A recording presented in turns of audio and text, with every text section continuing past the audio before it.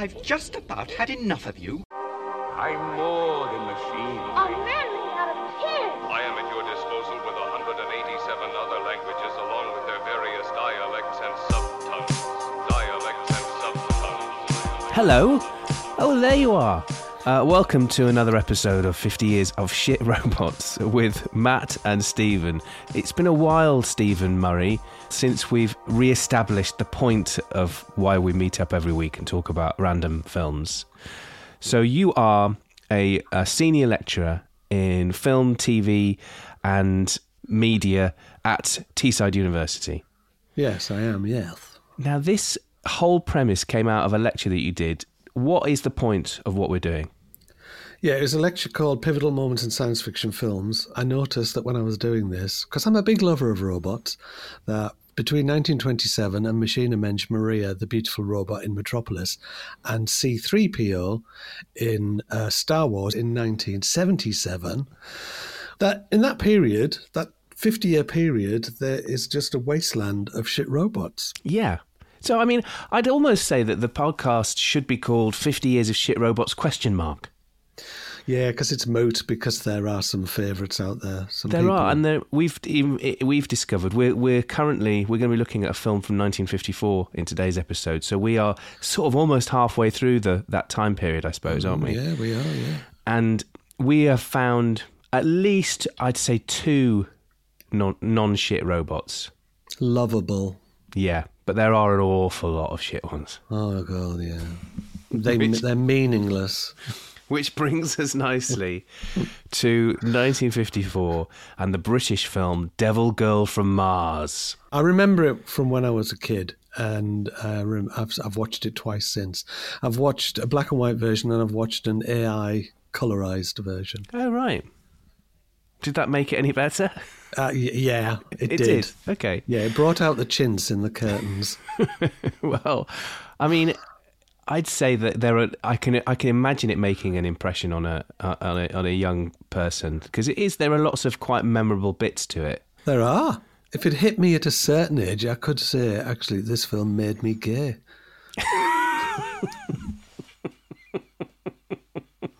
Because of the extraordinary outfit of the fabulous outfit on Naya, the devil girl from Mars. Yeah. Okay, so just to summarise the plot, you got Naya, the devil girl from Mars, yeah, who sort of crash lands in Scotland. Yeah.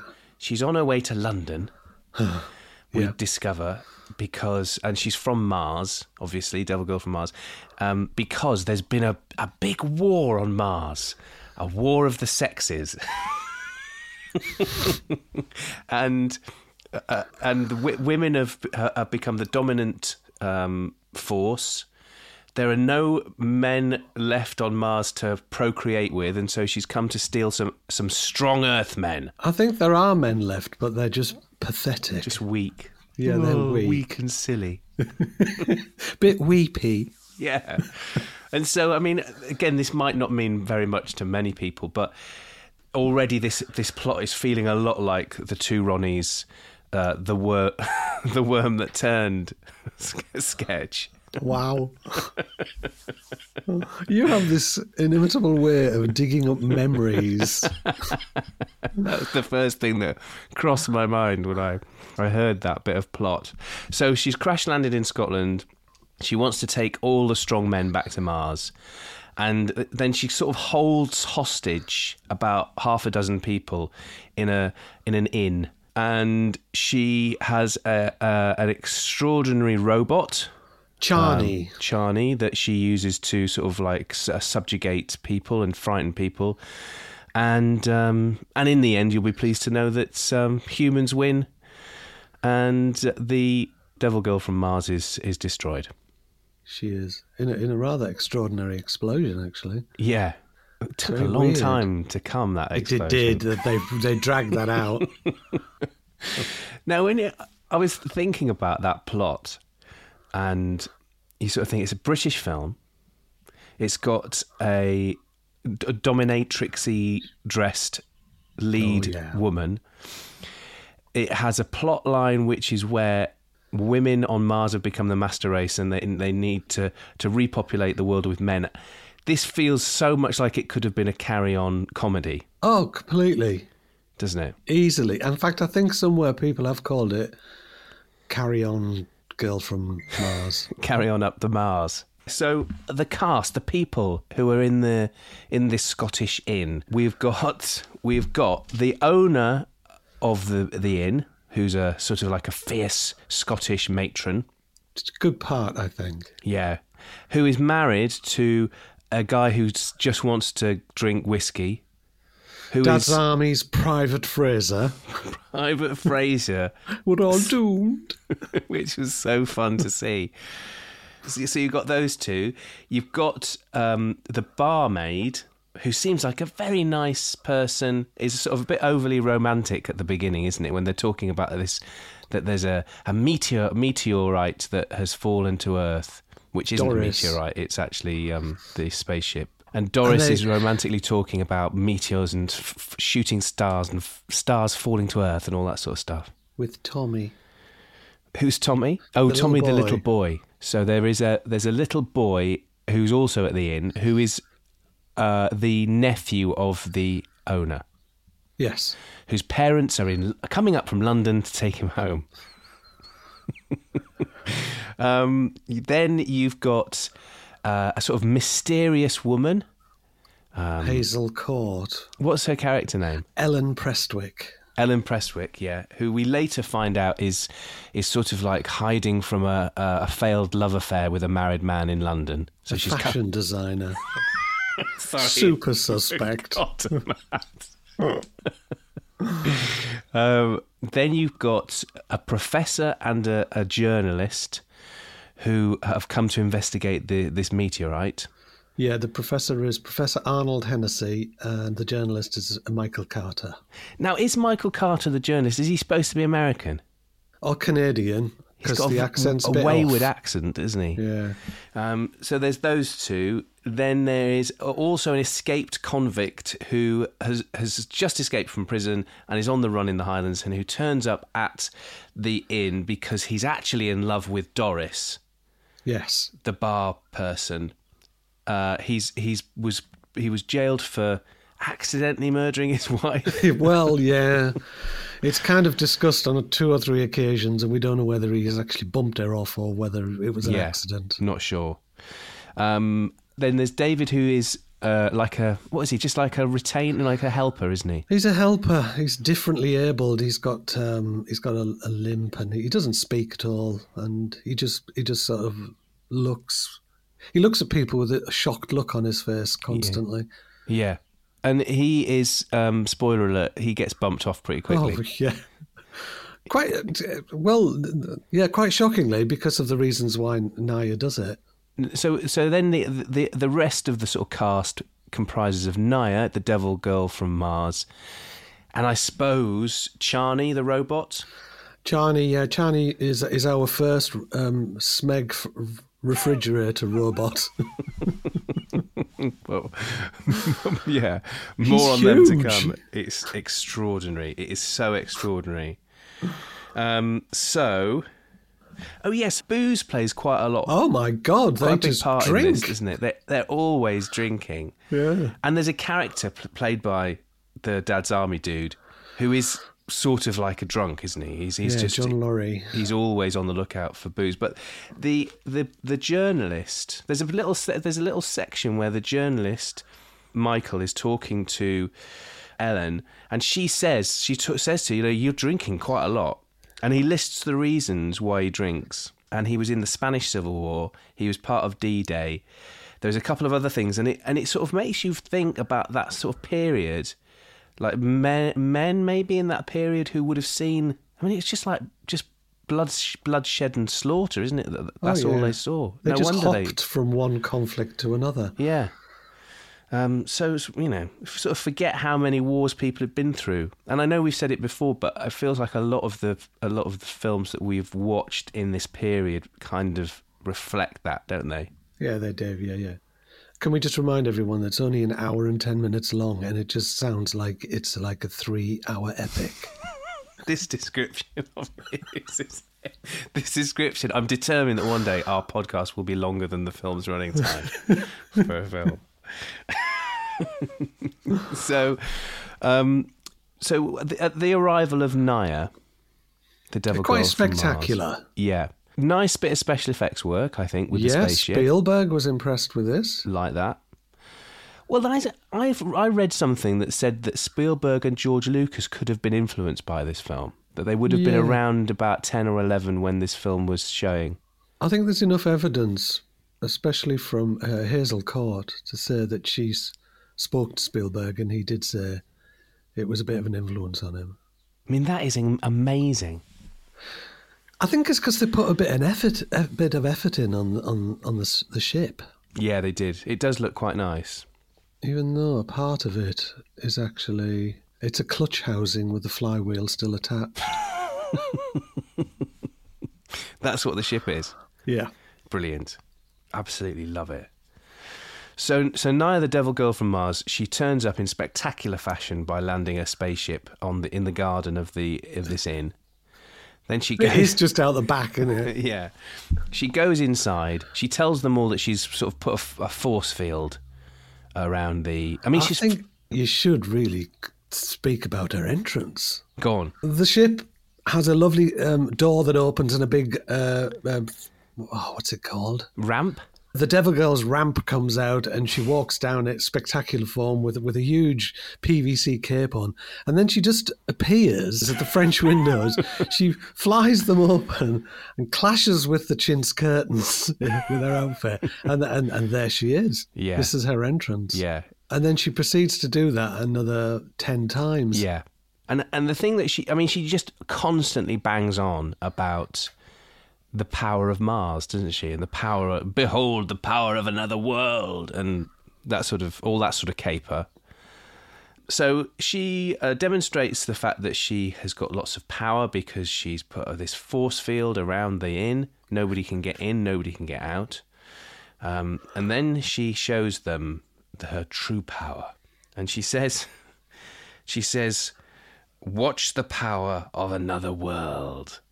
And she's standing outside the spaceship and she holds up what looks to be a whisk. Holds up a whisk and then the robot appears from the spaceship. I mean, my description of the robot is a fridge with mechanical horses' hooves. Oh, wow, yeah. Yeah, the feet. They are hoofy, aren't they? They are hoofy. But only that might make you think, if you've not seen it, that the robot is on all fours, but it's not. It's basically It's a fridge man, large fridge man. Ant-like arms that look like they're made out of styrofoam cups. Yes, and it's big, isn't it? It looks about 15 feet tall. Yeah, it's huge. But it's so slow and lumbering. Did you read the Wikipedia description that it was actually mechanical? Yes. I know. I didn't understand this really because didn't it say that there was a lot of problems with getting it to work? Yeah. I can't imagine that being, especially when it walks down the ramp. Well, I say walk. Even I can imagine that would, if it was fully mechanical, would just be incredibly difficult. Yeah.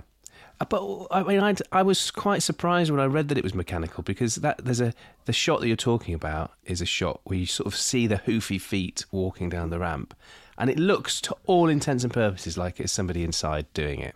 Bit suspect. A little bit suspect. But then the next thing is that the Devil Girl from Mars demonstrates this power, this extraordinary power that they have at their disposal. And gets the robot to sort of disintegrate things. And the first thing that it disintegrates is a tree. Dead tree. A dead tree. And I thought to myself, well, I mean, to be fair to humans, I know that obviously we're puny compared to that, but I mean, we could turn a tree to ash, couldn't we? We can, yeah. We can do that. And likewise, we can get rid of... There was a barn as well that they got rid of. There was a car before that. A car before that. I think they're all things that like humans can do. I wasn't that impressed is what I'm saying. I didn't feel like... I thought, meh, we can do all of those things. What did you want it to do? Well, something that showed me the power of another world. I wanted it to come good on that statement. Drag the moon down to the planet Earth. Yes. Yes, quite frankly. I would have enjoyed that. So it feels like there's been so many of these robots where they're used to sort of demonstrate enormous technological advancements and power, that they could become the end of all of us. And yet again, it's another one that just what you see does not live up to that. They're just writing checks their asses can't cash. Correct. That'll date. We don't write checks anymore, do we? No, we don't.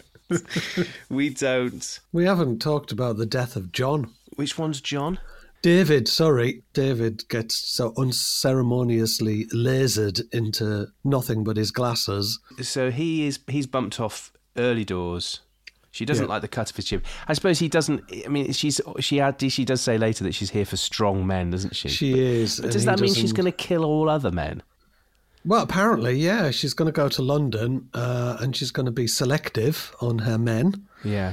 And she does say that she can freeze everybody in London and just walk around like she's in Harrods men's department and choosing just choosing men. Yeah. So would you mind describing the outfit that the devil girl from Mars wears in this movie?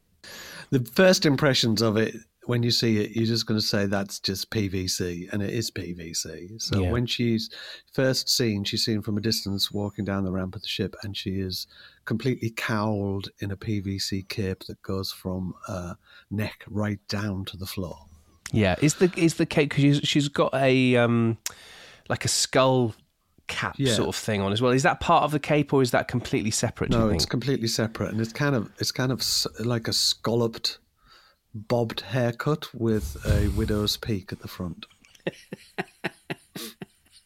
So we've got long cape. Yeah. We've got strange scalloped headpiece. Yeah, and then she's got like shoulder pads that stick out. Yeah, revealing an incredibly tight outfit, which apparently she was sewn into, and she wasn't allowed to eat and drink during filming. Thank God that filming was short and sweet. Which goes down, it's cinched into the middle with a belt and then goes down to a mini skirt. Yes. A very tiny mini skirt, which predates the mini skirt of the 60s. Yeah, it does, doesn't it? It does. And then she's got calf length black boots on. I mean, which is, again, incredibly fetish. Yeah. It's just that full-on cape, and then you open it, and then there's that tiny little outfit underneath. Yeah. Am I getting quite excited? You clearly are. But also, I mean, you sort of think, thank goodness for the cape, because it's set in Scotland, the film. I mean, in the Dreechy Mizzle of the Scottish Highlands, then you're going to need something to protect you from the elements. Dreechy Mizzle. I love it. She's also got full-on gloves that's part of the outfit. They're not... You can't take them off. They're attached. They're sort of amazing. Like fetish washing up gloves. Oh, that's the fetish rabbit hole I went down trying to find out who designed that outfit. And who did design the outfit? The jury's out on this one. It in some places it's quoted as a guy called Ronald Cobb. Now, he designed a lot of outfits for cabarets in London, especially one particular cabaret called Murray's Cabaret Club. Now, I've looked at his outfits because there's the V&A have got a lot of them and a lot of his sketches, and they don't fit the bill. But there is another guy that's quoted, John Sutcliffe. Now, he's a fetish photographer and also a fetish outfit creator. He created a lot of these full-on PVC, full leather outfits so you can't see any flesh on the women at all. Mm. But looking at John Sutcliffe's outfits, he is so the designer of Naya's outfit. Right. He did, and one of the reasons why I think he's disappeared is because he brought out a magazine called Atom Age, which was completely and utterly fetish. Hmm. And the Prudish British Society at the time, well, actually I'm talking about 1985, They didn't like it. They raided his publishing house, and within an hour they destroyed everything. I know. Oh my God. Devastated Mr. Sutcliffe. So it's all incredibly mixed. I really never really got to the bottom of it. But you think that John Sutcliffe is the designer? Yeah, looking at his work and looking at Ronald Cobb's work.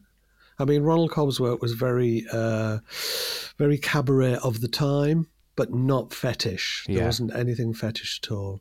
And considering the people who were going to Murray's Cabaret Club, which was Princess Margaret, the Duke of Edinburgh. Oh, the Cray twins used to go, Peter Sellers and Jane Birkin. And they used to have hosts, and two of the hosts were Christine Keeler and Mandy Rice Davies. Wow. Of the Profumo affair. Very interesting. It is very interesting. Very interesting. And that is the stuff that I can actually talk about.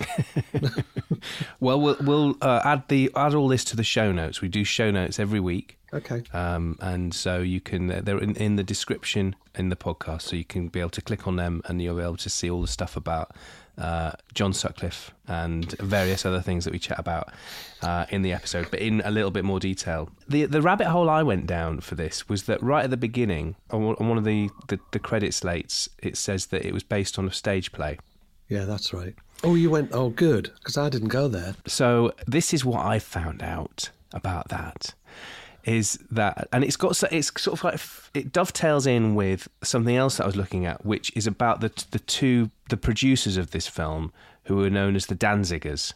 So apparently the genesis for this production was that the Danzigers were doing something else. They'd booked studio time, and they'd finished early, and so they had 10 days where they could do something, and so this is the result of that, which might make some sense of why the script is so tight. Should we say it's tight? Tight. That perhaps lends it some sort of buffs it a little bit, because it's not a great script, to be honest. But it says at the beginning it's based on a stage play by John C. Mather and James Eastwood. So John C. Mather, in an interview, said that it was common practice for B-movie creators to say that the film had been adapted from a stage play in order to lend it a sort of an air of respectability. Some people think that having based on a stage play credit might also mean a bit more money for the writers, possibly. Oh, okay. But one thing, because this is the other thing that I thought about Devil Girl from Mars, is that it feels like it's right at the centre of a web of films that we have been fascinated by.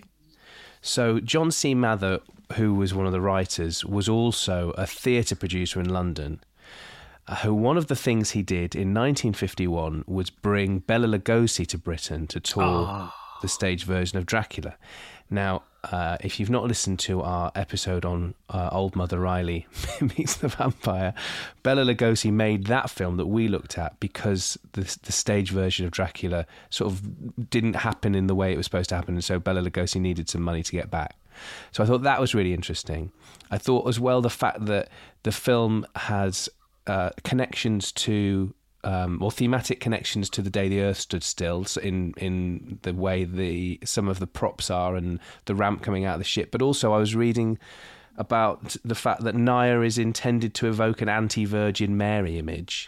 Yeah, I read that. And as you pointed out, the Klaatu in The Day the Earth Stood Still adopts the name Carpenter, sort of like lending him a sort of like a Christ-like image as well. And so this is sort of like the reverse of that. And I don't quite know... I go with that idea of her being an anti-Virgin Mary character. What do you think about that? I read it in two places that's what they were going for, but apart from that, I didn't get really any citation that was the case. Yeah, it feels like it's a bit of a reach, that. I definitely think there is nods in the direction of The Day the Earth Stood Still, most definitely. Yeah. Her entrance, the ramp, the ship, the robot that does nothing. Yes. Apart from disintegrates a few things, that's definitely it.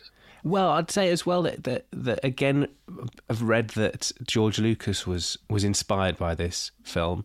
You sort of think, old C-3PO. So you've got C-3PO, you've got Gort, and you've got Old Mother Riley. Oh my God. There's 3 films that we are either have looked at or will be looking at that all seem to sort of like have tendrils coming from Devil Girl from Mars.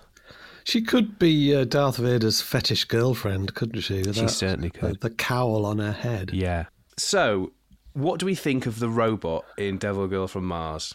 I mean, if it was mechanical, it gets my thumbs up. Does it? Oh, because if it is mechanical, yeah, because hats off to them for doing it, trying to create something that's practical. But yes, I totally get that it's a sort of technical marvel if it is fully mechanical, but it's still it just is so slow and lumbering and so unfrightening that I mean, okay, like tick in the old technology box, but. I mean, it's just shit, isn't it? Oh, God, yeah. It is shit. Yeah. But it's like different shit.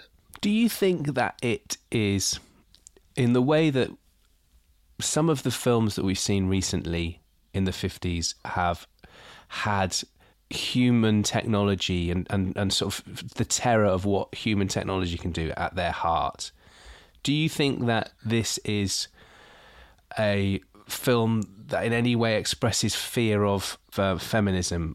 Completely. I think it does. I mean, rather than be a film that is promoting, it's like saying we want strong female characters. It's basically saying that feminism is a scourge. It's a fear of the strong woman. It's a fear of... And look at her outfit. Okay, that's it. Let's draw a line under Devil Girl from Mars. I enjoyed it, but I will never watch it again. I want to watch it again to count how many times she comes through the French windows. There was something really charming about it. Yeah, I thought. And slightly dangerous. It's a bit of a cult classic. Yeah. Excellent. Yeah. Okay. Right, let's properly draw a line under Devil Girl from Mars.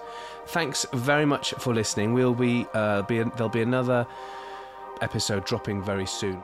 Have a great week. Until we meet again, goodbye.